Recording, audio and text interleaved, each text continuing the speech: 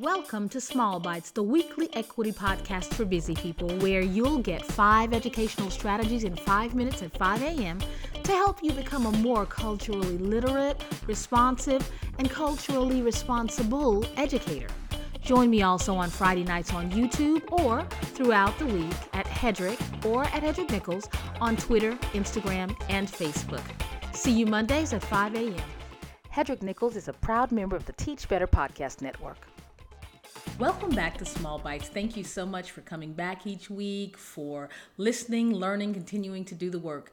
If you know a couple of educators who can benefit from this knowledge, please share Small Bites with them and have them share it with their friends. This week's episode was designed by Keisha McDonald, an educator and friend from Hawaii, who asks, how can teachers who are struggling to make sure there is a fertile place for civil discussion set boundaries? How can teachers be prepared for the unrest that may happen in their own classrooms? And how can teachers ensure that kids do not perpetuate the same kinds of toxic discourse that we see on social media? As you know, we will be going through the trauma as a country of an impeachment trial. So I thought this was the perfect opportunity to go ahead and provide you with some of those kinds of resources. First of all, if you did not in August or September, it's really time to set the tone. I don't care if it's cliche. I don't care if you've heard it a million times, but my kids know kindness matters. It's important. And I have 8 classroom rules and protocols, and every year we watch a video that I produce that talks about, and the greatest rule of them all is kindness and respect. You have got to set that as the tone in classrooms. So I know kids, and I teach middles, I know that kids can be rough and rude, and they can snap off and pop off, and that's great, that's wonderful, that's all fine, but that's not what we're doing in my classroom. And you have got to say that you may disagree, you may have a difference of opinion, you may even fuss and quote unquote fight. I say quote unquote because we're not talking physical stuff. But you must do it in a tone that respects opinions. You must do it in a tone that actually addresses the behavior and does not attack the person. So those are the kinds of things that you've really got to set ground. You've got to set really strong ground rules. After that, you really want to make sure that everyone thinks they're doing the best for their families. There's a favorite song from a bassist, a very famous one, Sting, and it says, I guess the Russians love their children too.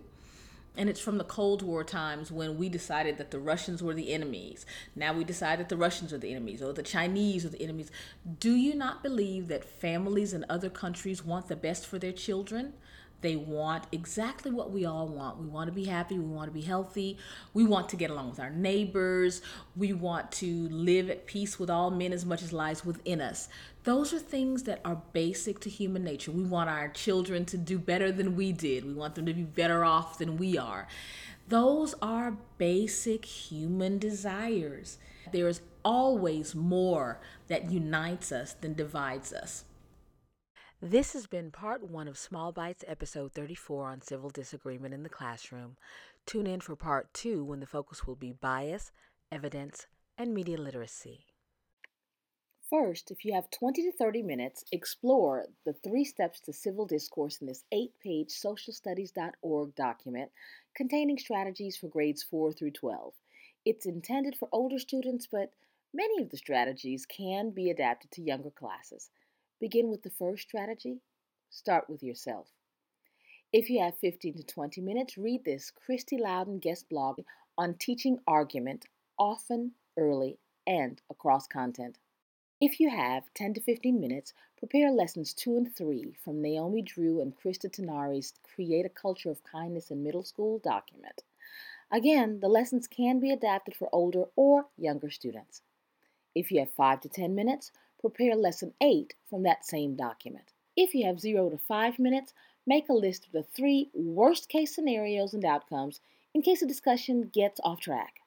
Consider the actual probability of them happening and how you can prepare for each. This has been a Small Bites Lagniappe with Hedrick Nichols. Visit hedrick.com for more resources, as well as to purchase my new books, What is Anti-Racism and What is the Black Lives Matter Movement? Small Bites is a proud member of the Teach Better Podcast Network. Better today, better tomorrow, and the podcast to get you there. Explore more at teachbetter.com/podcast. See you on the next Small Bites.